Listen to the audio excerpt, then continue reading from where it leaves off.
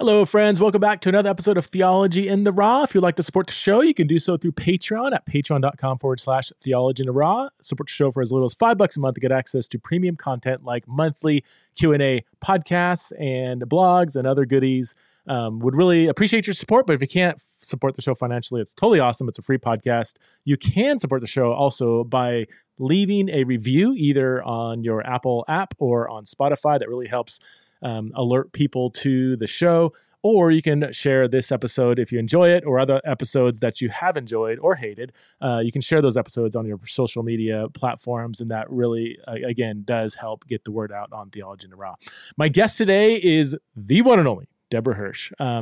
Deb, I think she prefers Deb. Deb Hirsch is a speaker, church leader, and a writer. She's written a couple books, Untamed, Reactivating a Missional Form of Discipleship, and which she co-wrote with her husband, Alan Hirsch. And then her first book was Redeeming Sex, which is a fantastic book on sexuality, where she kind of weaves in her own journey. Deb is a wonderful conversation partner. Her and her husband, Alan, have just done so much multifaceted work for the kingdom, and I was really excited to talk to her. We talk about some interesting topics like marijuana, psychedelics, and her own journey and the church and all that fun stuff. So please welcome to the show for the first time, the one and only Deb Hirsch.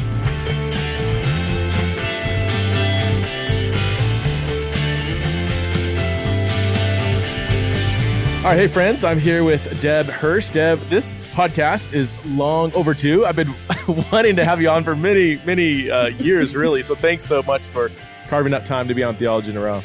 Oh, it's great to be here, finally. I was expecting black lipstick. I was just reading the account when you were in the bathroom somewhere and putting on your black lipstick, and you said, yeah. Oh, gosh. I'm a little bit old for black lipstick. In fact, I don't even wear lipstick anymore. I don't even wear makeup. But black's still my color. I still wear a lot of black clothing. So there you go. Okay, yeah. I do too. I like black. Wow, yeah, I love black. It's such a neutral, easy color. Offline, I said that you and your husband Alan are kind of like the Priscilla and Aquila of Christianity. You guys seem to be, every time I turn around, you're doing something different. You're in a different city, speaking here, speaking there, right? In this book, addressing that topic. So, why don't we start? Well, let's just go all the way back. Just tell us a quick snapshot of your journey, where you grew up, how you met Jesus, and what you've been doing the last several decades. Last several decades. There's been a few in between. Well, look, really, simply said, my story it's really a story. I like to tell people, if they're not aware of the concept of prevenient grace, then it's a really powerful concept. And that is my story, really. It's a story of prevenient grace. For those that don't know, if you're a Wesleyan, you'll know exactly what I'm talking about. It's really a thing about it's really like a preparatory grace, and John Wesley built so much of his missionary movement on this concept alone, that God is at work in all people. Doesn't matter where they are, what's going on in their lives, God is already at work in them, preparing them, and by his Holy Spirit wooing them, trying to catch their attention. And I love that. I love that because I think, in the church we have a lot of odd scripting that takes place that we have to kind of unscript ourselves and rescript, really. And I think this is one of them, because we often have that thought that wherever we go, we bring God with us in our back pocket. And when the time's right, when it's, the right time, we hand him over and with our proclamation, and here's God here to answer all your questions. And I think prevenient grace helps us understand that actually God is already at work. God is already there. We don't roll up to anybody and hand him over. He's already at work there, and the job of a missionary really is to see where God is at work within the individual. And then help, it's definitely my story. So, my story was, many years ago now, I was just one of those angst-ridden people that were, dealing with all that kind of existential stuff that kind of bubbles away in our I say in the pit of my belly, because I feel things deeply within my belly, and just trying to work out what life was all about. There was a bunch of us that hung around together, and we'd kind of get stoned and look at the sky and, get into our philosophizing and, what are we doing here and what does it mean? Is there any purpose, grander purpose? Is there anything beyond us? And all that kind of stuff. And so I was on that journey. While I was on that journey, I was very, very immersed in the LGBTQ community at that season of my life. And we had friends that were in a band, and we used to go and hang around with them as well. And but probably too much drug taking was happening in my life at that time. But I had a sense that I was getting close to my answer. I didn't know what that meant, but I just had this thing going on in my deep within, thinking I'm getting close. And I remember my dear friend Jason sitting me down one day, and he said to me, we were talking, and I said to him, Jason, I think I'm getting close to the answer. And he said, Debbie, I think you're taking too many drugs. Now, I may well have been, and I do have to pause there and say that I know this is not kind of orthodox and all the rest of it, but drugs certainly, opened me up to the spiritual realm in a way that I wasn't prior to that. And God used my drug taking, as he did with my husband as well. My husband also was very involved in taking drugs and seeking for answers to life and all the rest of it. So God certainly used that in my life to bring me to himself.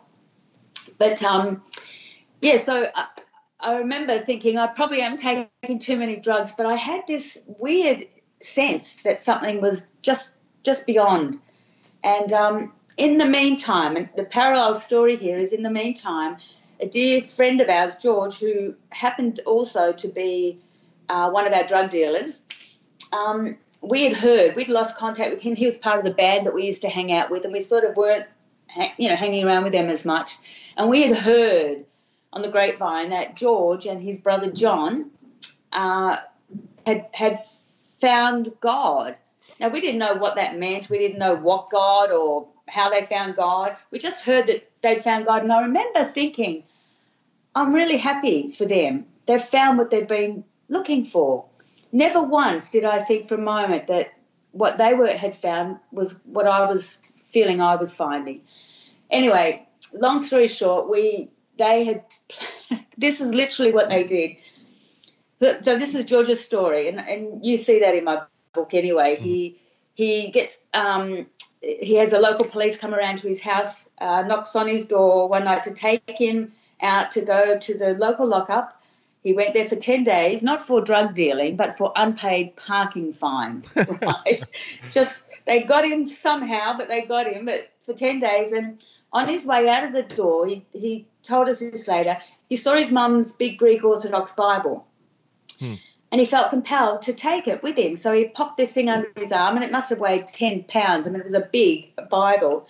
And took it to read while he was in the cell. And he literally said what happened was he opened up the scriptures, started reading some of the Gospels, and the Holy Spirit fell on him right there in the prison cell. I mean, it was just one of those miracles where God just intervenes in a person's life. And he came out of that prison a different guy.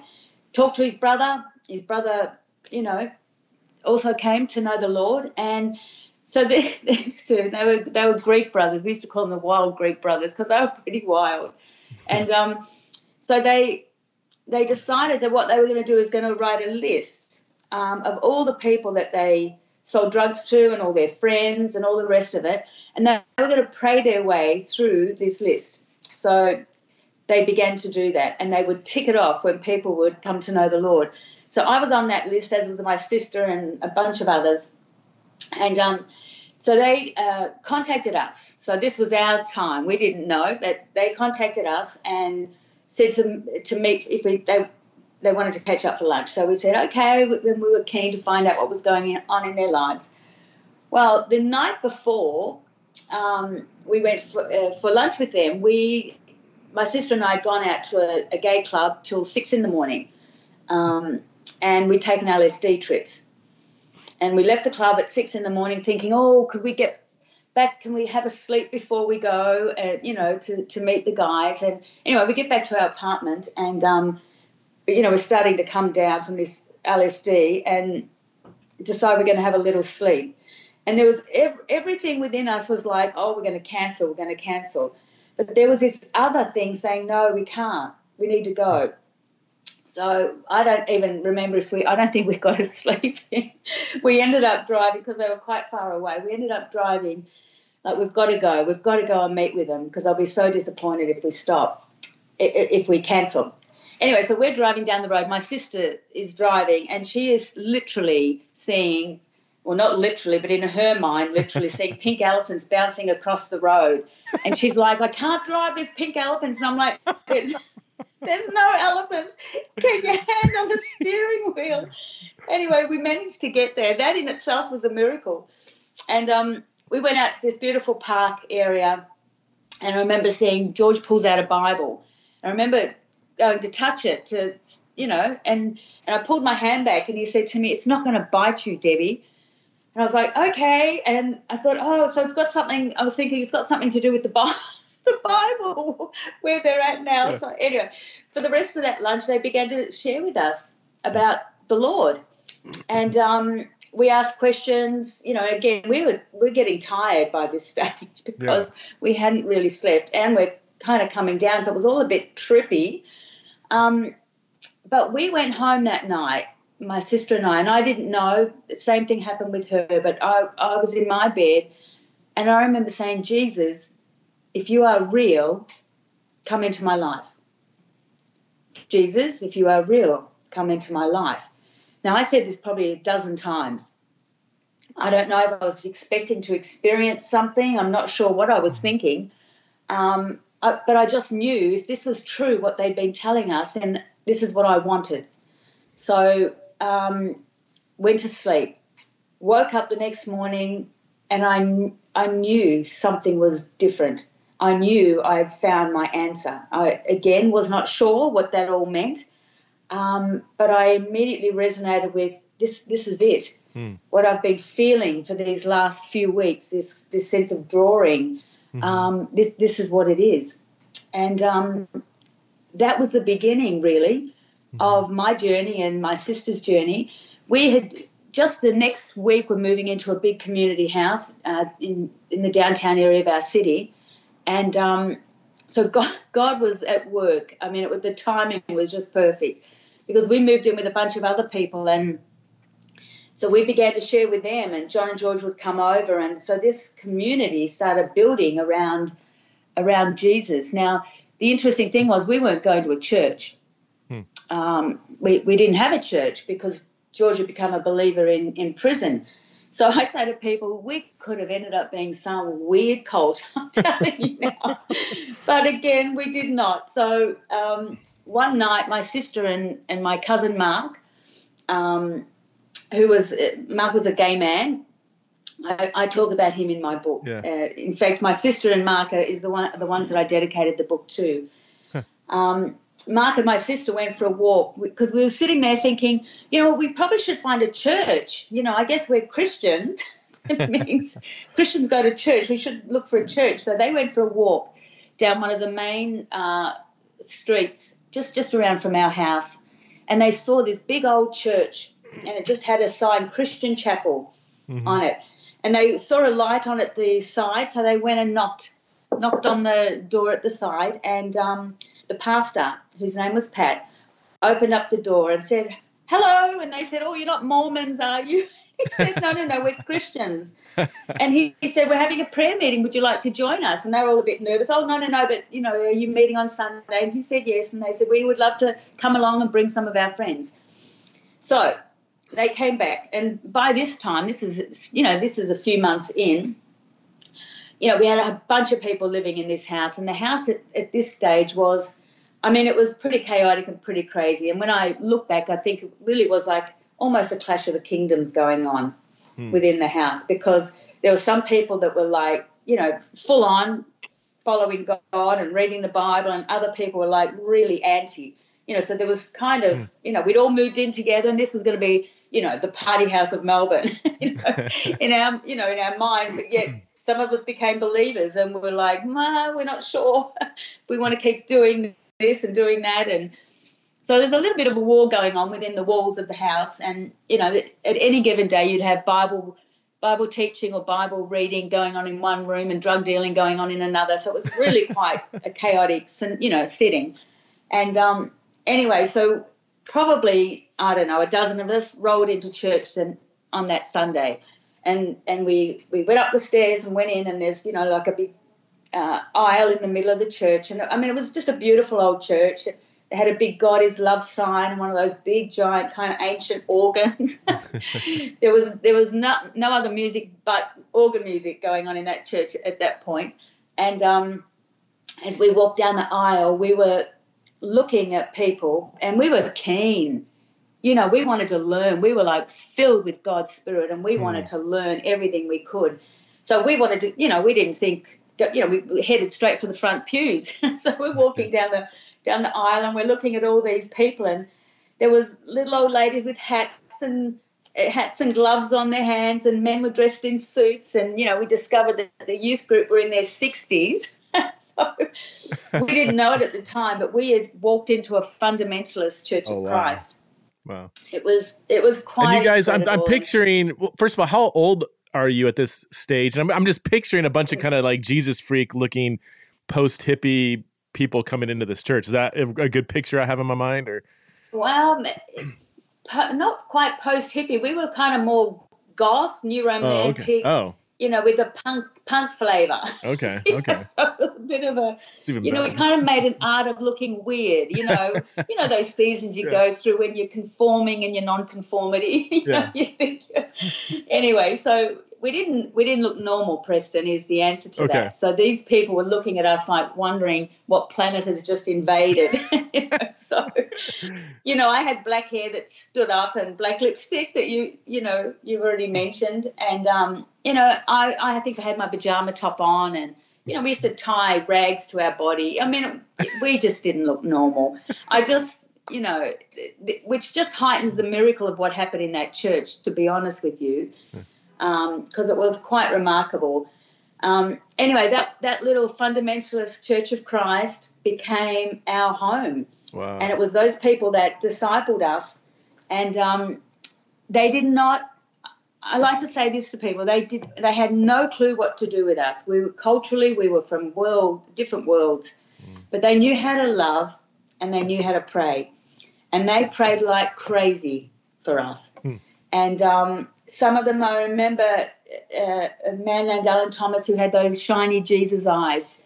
Him and his wife embraced us, took us home for lunch, and opened up their big Schofield Bibles and read to us from the scriptures. And they took a risk on us. Again, they didn't really understand us, but they knew God was at work. And the beautiful thing about it is Pat the pastor, he was an incredible model of grace, incredible model. He would come I think it was Wednesday mornings, to our home and sit there, open up his Bible and teach. Whoever wanted to learn would sit around the Bible. Again, there'd be drug dealing going on in the front lounge. There'd be men in bed with men upstairs. I mean, it was chaotic. It was crazy. And Pat would come in his little suit, and he had a grey comb over his glasses, and he would sit there. It was just incredible. And he just loved, and he taught. And but he would tell us years later that some of the older people struggled with us, and they'd be, at board meetings and that, they'd start complaining about us. You got to tell them they've got to dress better, and, they shouldn't be smoking outside the church, and, what's with all the different hair colours, all that stuff that we get so caught up about, Yeah. And he said, one night in one of the board meetings, Alan Thomas on with the Jesus eyes, when one of the people were complaining, he said he pushed his chair and he stood up. He pushed his chair back and stood up, and he said, "No, not the lambs. Don't touch the lambs."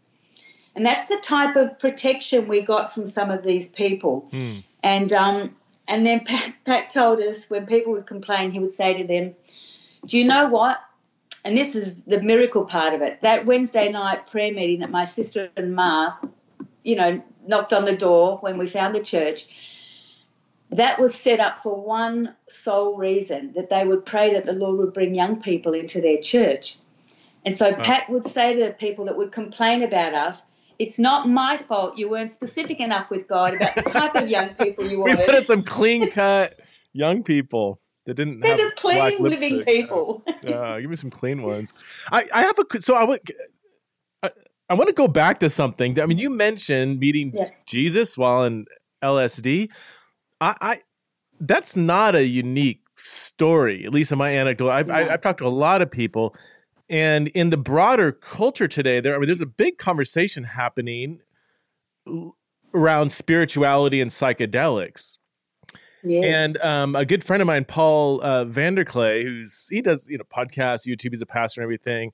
And he's one of these. Do you know the name Paul Vanderklay? Probably. He's not that well known, but he gets around. I don't know. Yeah.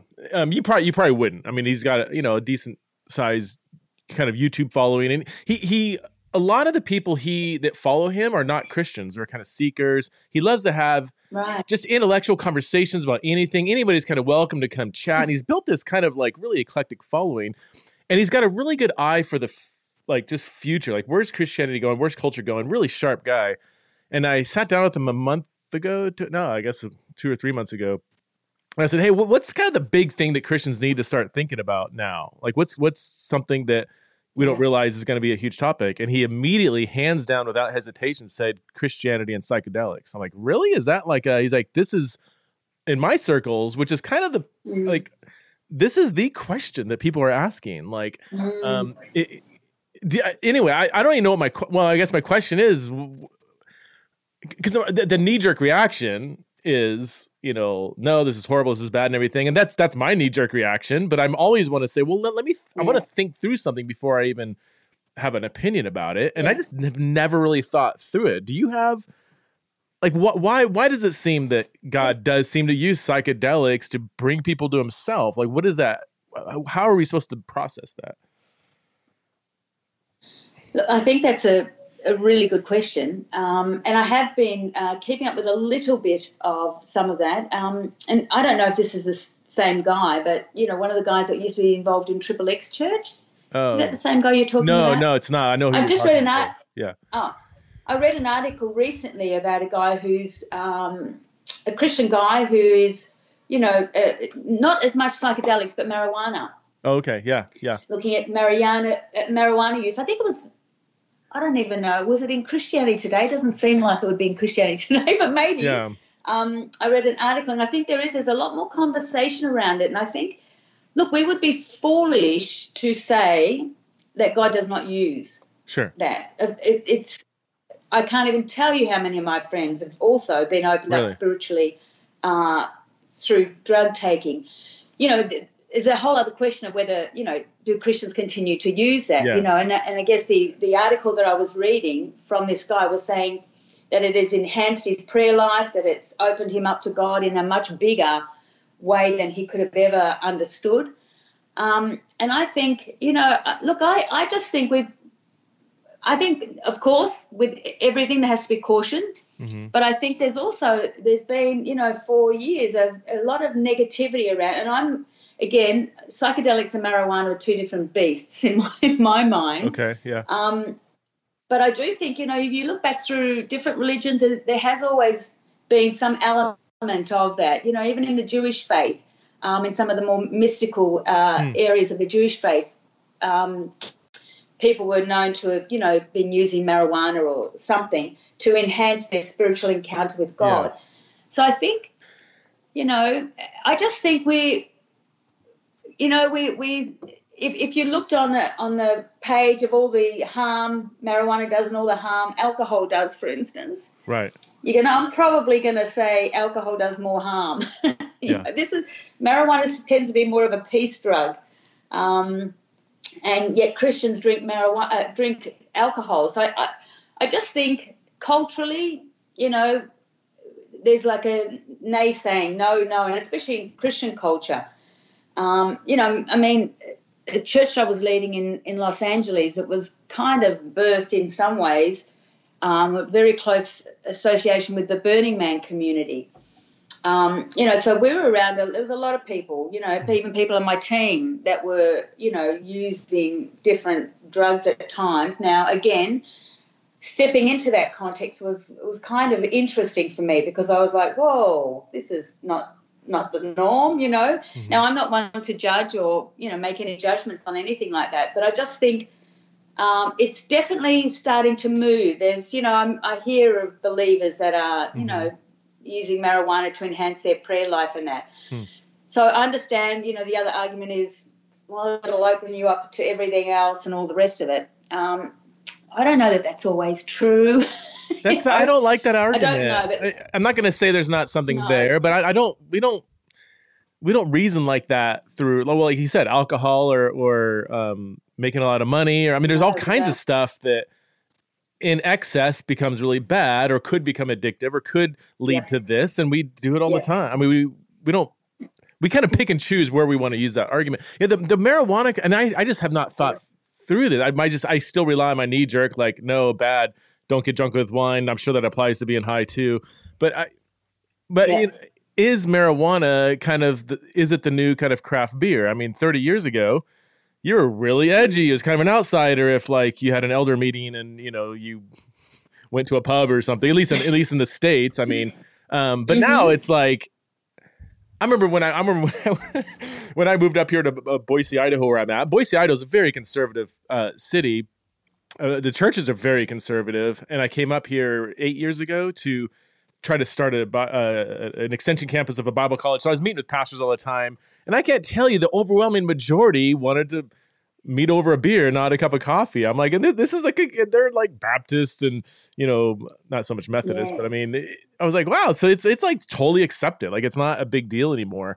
In 20 years or even 10 years, are we going to say the same thing about marijuana? This is what my friends who are pastoring in, on the coast, Oregon and California and East Coast, they're kind of like, I'm sure we're having, like, this is something like we're trying to figure out, okay, half my elders are, use marijuana on some level. It's just not that big of a deal. It's legal, and I don't know. So it's a conversation we need to have, I think, right? Are people having the conversation? We definitely need to have it. And I think we definitely need to have it.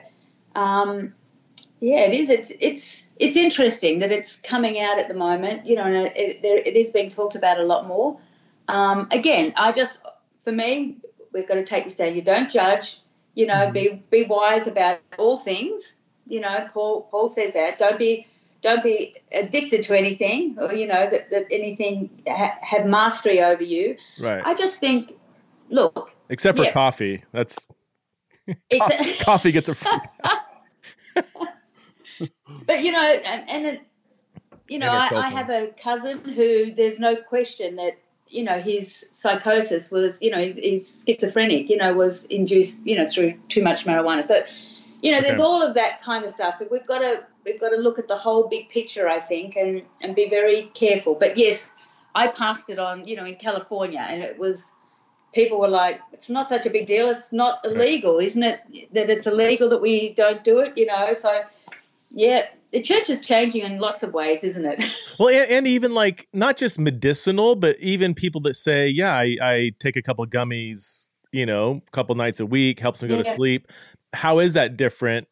If there's no health risk, in fact, if there's health benefits, and I'm not. These are questions. I know nothing about this conversation.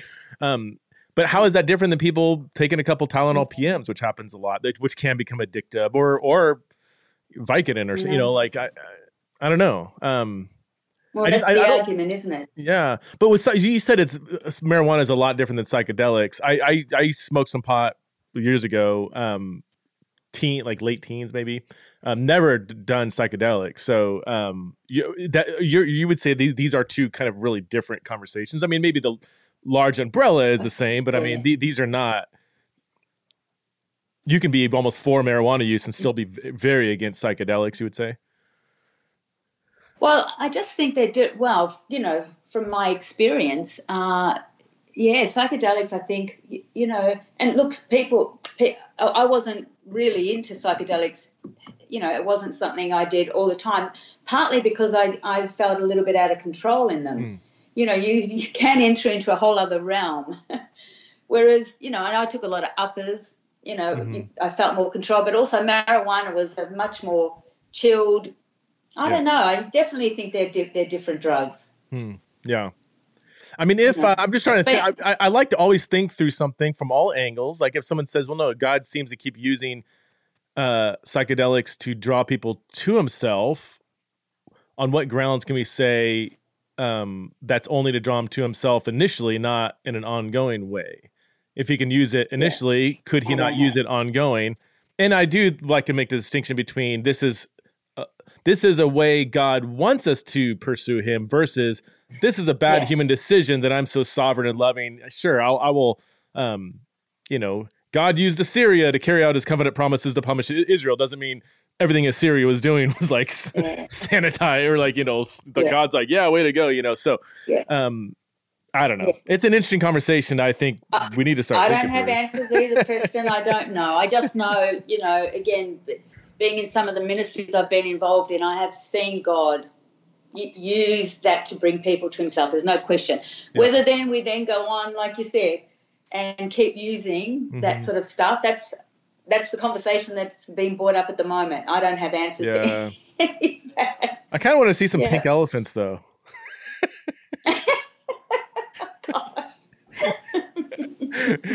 Oh my word! People are gonna think I am not. But if you listen to the podcast, I'm not like trying to smuggle this in at all. I'm just whenever there's a topic Christians haven't really taken a time to really think through everything. I want to stir up that kind of conversation. Well, let's get back to your good.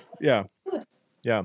Back to your story. So, you I guess one of the areas that I love that grew out of your story is, I guess this applies to you and Alan, just your view of church. Like, what does it mean to be the body of Christ? And as I've kind of paid attention to kind of your ecclesiological reflection, just you guys seem to cultivate such a really rich, authentic sense of belonging. And it seems to, I don't know, like when you first became a Christian in this kind of house and in this community. Can you talk us through that? Like if someone were to ask you, like, church, like what does it mean to be the church? And it was just like, all right, Deb, go. Like lay out your ecclesiology when you think of church and what it means to be the people of God. What does that look like to you? Well, it's I write about this in the actually in the book I wrote with Untamed with Al, and also in Redeeming Sex. It's a community that's centered around Jesus. And I think, one of the things we talk about is, so many of our churches are in what we call a bounded set model.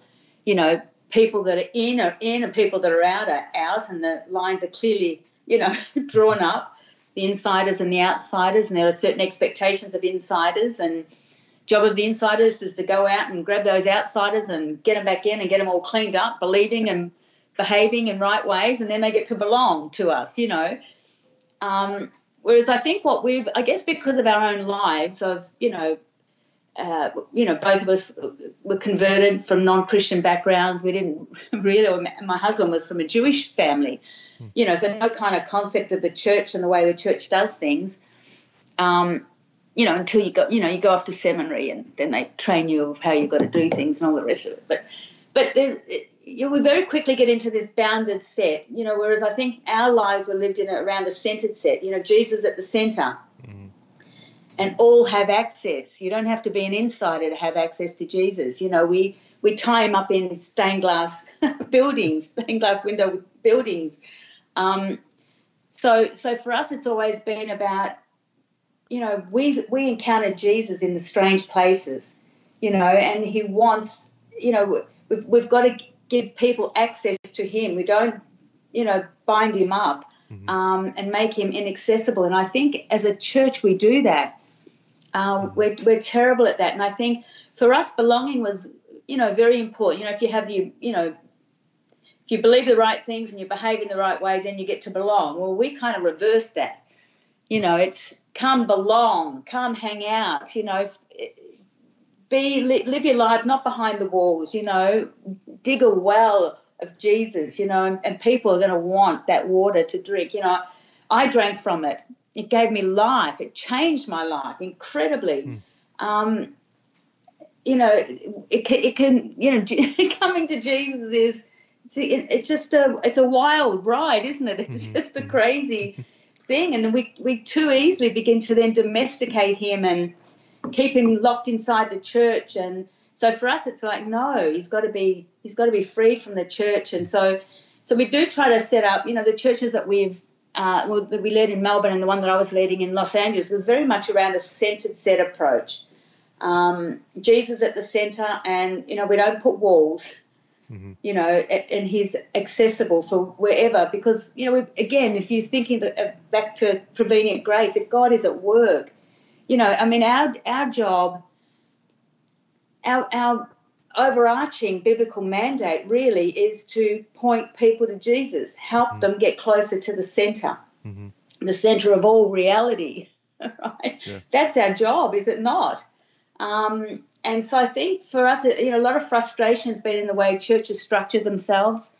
We are really good at making non-essentials essential, so I think that's always a pet peeve of mine, like you're missing the big picture here, you're getting all caught up in the semantics and the this and that. And so I don't know, Preston, I mean, we probably have lived a lot of our life a little bit more on the edge, of the church world, even though we're right in the midst of the church world, if that makes sense. Yeah. And certainly my husband felt, strongly called to the church and to serve the church. So we've been at the centre, but also at the edges, and that's the missionary heart, I think. And when you have a missionary heart, you want the lost to be able to meet Jesus. And when you're kind of in the middle of the church, you realise how sometimes, and I say this kind of in a sense of deep sadness, but how far we are from doing that. In all my travelling around, it has staggered me how many Christians don't even know a non-Christian. It's like they don't even know their neighbours, and it's like they've lost the Great Commission. They've lost the passion to share the love that they've got, and that's just sad. And then we make it all about rules and regulations rather than this kind of dynamic relationship with the person of Jesus. And I think we move into the non-essentials and forget the essentials, and we just lose something. We lose something tangible about the kingdom and the life of the kingdom, and it's there. And I want to live in that, don't you? That's where it's at. And I just think, I say Christians spend too much time in church and with other Christians. We've got to get out there. We've just, right back in New York City, and I'm walking around overwhelmed with the lostness of this place. And everyone's rushing, no one's looking at each other. It's chaotic, it's loud, you can't hear anything. And you just, the lostness, and there are some wonderful churches here wanting to reach this culture, but I think we forget about it. We've got to get out a little bit more, I think. And let the pain of the world kind of get into us, then that propels us to kind of not want to just play church, but to be the church, Yeah. And I think, I don't know, I just think we've lost some of our original fire sometimes. Yeah. We've become domesticated, and I don't know. I'm raving. No, it's so good. This is good. And this is another area I feel like I've been just kind of thinking out loud through. I personally resonate so much with that kind of vision. Just more, I don't know, like I just, even if I wasn't a Christian, like that kind of like just messy gathering, just focus on belonging, focus on relationships. And obviously as a Christian, keep Jesus at the center of that. Yeah. But I also, work with a lot of churches that have, they do have structures and policies. And the biggest question I get is, so real quick, I want to come back before I ask my question. So yeah, a lot of churches believe, behave, belong, like, and that's the order of things, right? And you say you flipped it, so you would say belong, believe, behave, something like that. I mean, again, even wording it like that just feels mechanical, but belonging it does. But okay. I would say belonging. When people begin to belong to you, when you open your arms, when you lead with embrace, I mean, everyone wants to be known and wants to be loved, right? So belonging. Don't be fearful of bringing, non-believers into your family and into your homes, and that's another thing where our homes are structured around, constructs of, nuclear family. We're not living a biblical family either, but our home should be the most place of welcome, our table. Often used to say who we have around our table says a lot about the Jesus we follow, And so I think the tables are sacred places and, help people to belong. And then they begin to, they begin to believe in the same things you believe in, they're being drawn into something. And then instead of behave, and somebody said this to me, that in their church they took the belonging, believing, and then becoming. Yeah, and I thought that's really good. Yeah, that's a lot. Really good, because we're so scripted on the behaviours. We like neat and tidy people, don't we? So here's my question: is. And I'm talking more specifically like a church context that is following a more, belonging first model. Are there any discipleship expectations placed on somebody who says, sure, I'm not just a guest at your table, I want to be part of your family? Because for us, I'm gonna retweet that phrase you just said. I'll give you credit because that's a brilliant phrase. Who you have around your table says a lot about the Jesus you follow. I think that's brilliant. But if somebody comes as a guest in my house, they're going to get served like crazy. And there's no requirements. Yeah. I mean, you have to leave your psychedelics at the door. They can bring them inside. Just don't smoke them in my house. Okay. But I'm not going to say, no, you need to quit doing drugs before you come to the table. It's like, no, you don't, I'm not going to. But if they said, hey, I want to stay, I want to be part of your family. Now they're moving from guest to family. I'm like, okay, but our family does have sort of, and let's ditch the language of rules, regulate. We do have a family identity where we are pursuing a certain kind of becoming because we want to become like the Jesus we're, and that does end up coming around to there are certain behavioral expectations. I hate even saying it like that, but like, yeah, you got to leave your racism at the door. I mean, I'll have a racist at my table any day of the week. But you start telling racist jokes, and if you want to belong to the family, we got to weed that out, dude. Call to rule, call to regulate. So is that a weird tension? Yes. Like, how do you navigate that? Yeah. Oh, sure. And in a church context, so, so just thinking of like Tribe, the church that I was leading in Los Angeles. So we would say, come and belong, but we would talk about people in we're governed by the Great Commission, right? Go, therefore, and make disciples, okay? Now, we've in many ways turned that into an evangelistic text, right? But it's actually a discipleship text. That's a conversation. But if we just look at, we're here to make disciples of Jesus. So we developed two categories, pre-conversion discipleship and then post-conversion discipleship. Okay.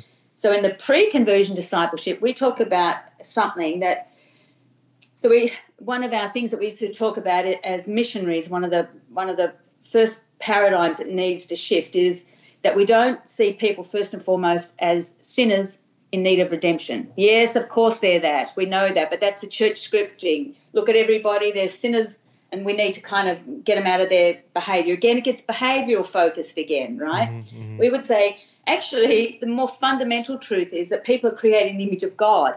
Genesis 1 comes before Genesis 3. And let me tell you, when you begin to script people and help them to see the truth of that, it changes everything in the way you relate to those that you might deem sinners. All of a sudden it's like, because if they're sinners first and in need of redemption, you focus on their behavior and what they're doing wrong.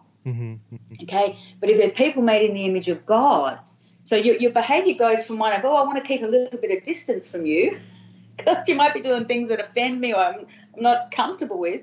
All of a sudden, it's like I take a step into a relationship because this person somehow in some way images my God. Yeah. So I want to try and discover that. So I become more curious about that person.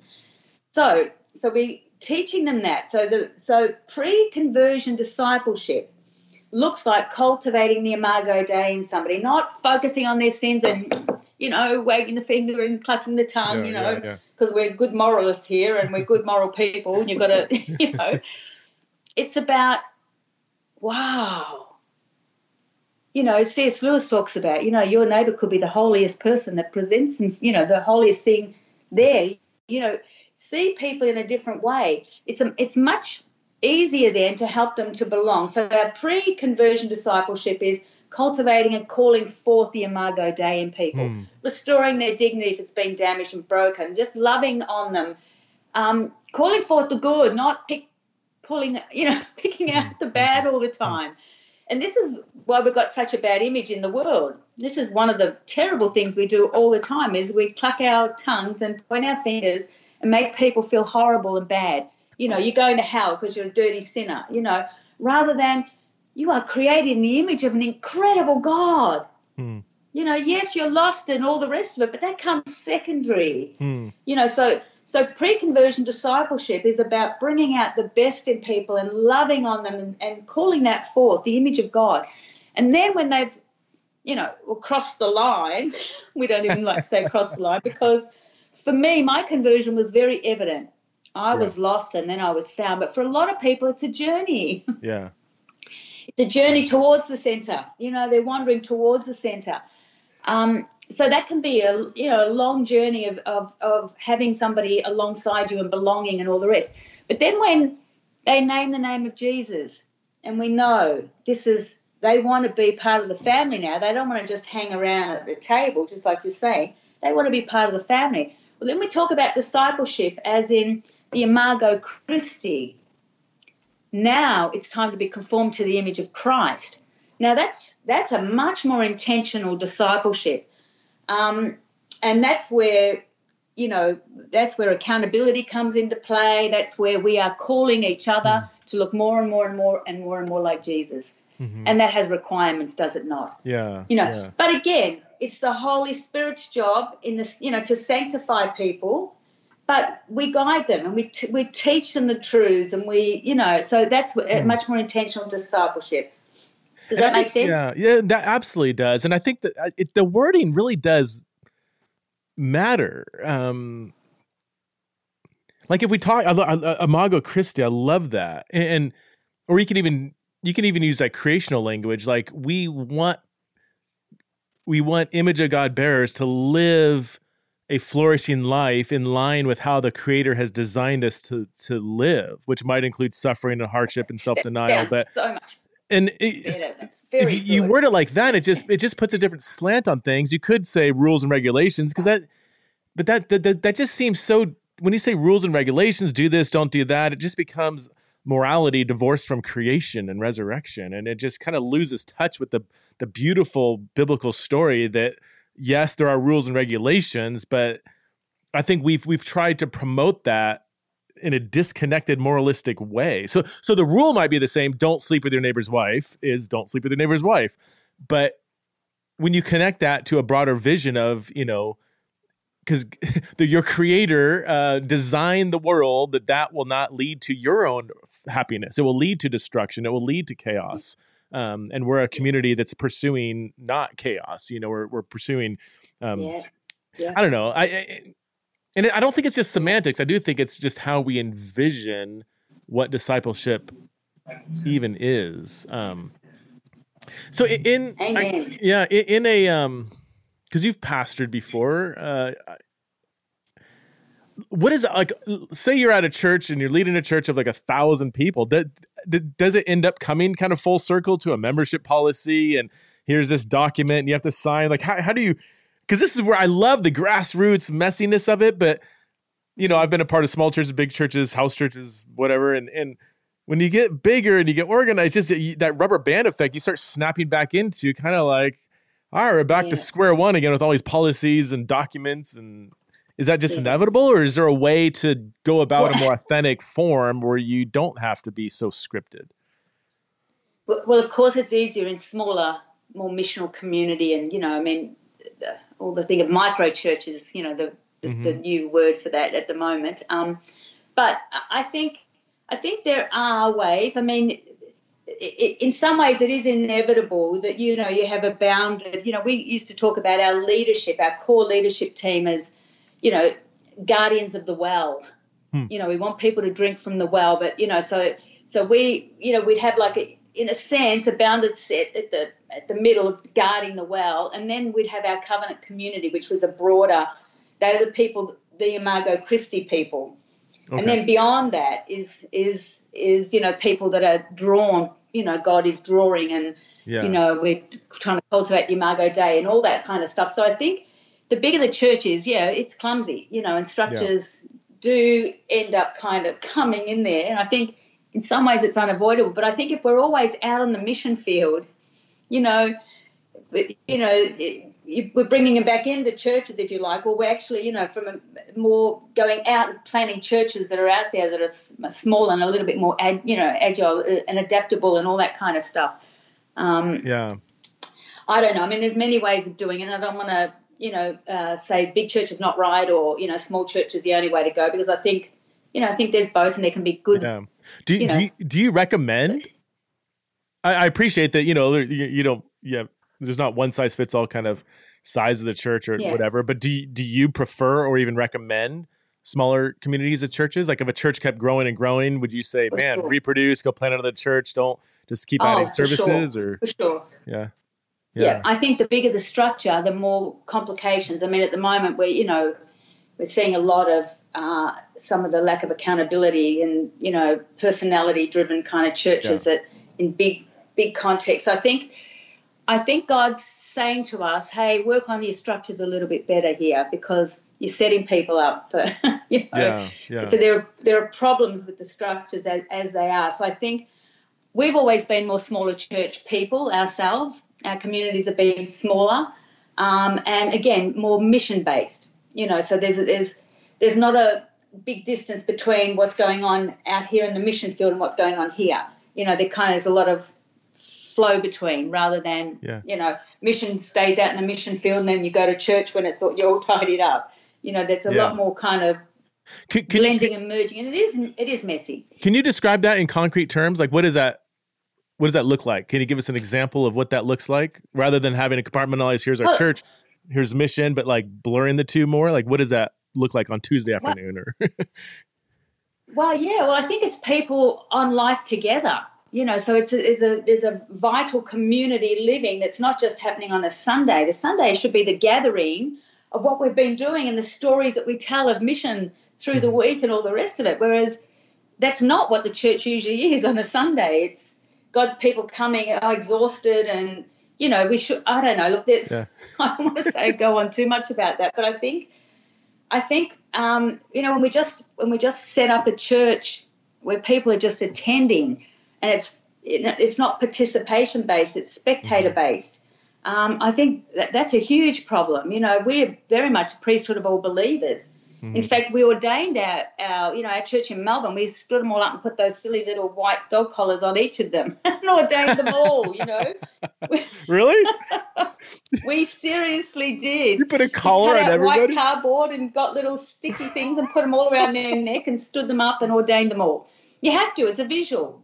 It's important, and it meant something for people, and they realise it's not just me and Alan, our team, that are those called to be in ministry. We're all in ministry. Some of us might be set apart from more actively involved in the church, in ways that we are and you are, but everybody's on mission no matter what their context is, so that is hard to... We don't do that very often. Well, it's hard. It is hard to do in a bigger church, right? Or have you seen a big church do that well? And if so, what are they doing differently? Because the default knee-jerk reaction is, well, we have a good small group, program or whatever. And I think that can be great. Or it can not. I don't know. Like just adding small groups, does that solve the problem that the big church has with doing what you're? Well, depends what the small groups are. If they're just for Bible study, I mean, again, I would say have a lot of small missional groups.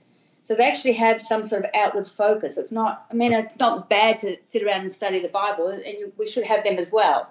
But I think everybody, I think the underground in Tampa, I think, is a good example of, the church, the gathered church is actually all made up of all these missional groups. You don't just go to church. You're actually part of a missional group, and then you go to kind of all come together. So you're gathering the group together that are on mission through the week, all the various groups, and they're a great community.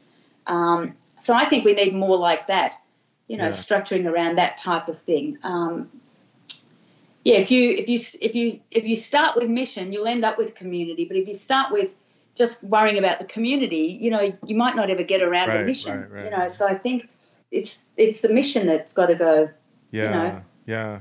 I forgot. Yeah, somebody told me about the underground, and there's there's these kind of movements like this, kind of all over the place. I keep hearing about the underground. Francis Chan's got his thing in San Francisco that's similar to that. Where the core DNA of the church. You should get Brian on. Yeah. What's his last name? Brian Sanders. That's right. Okay. There's another guy leading it at the moment. I can't think of his name off the top of my head, but certainly Brian's back in town now, so he'd be great. You would love him. Okay. Yeah. Yeah.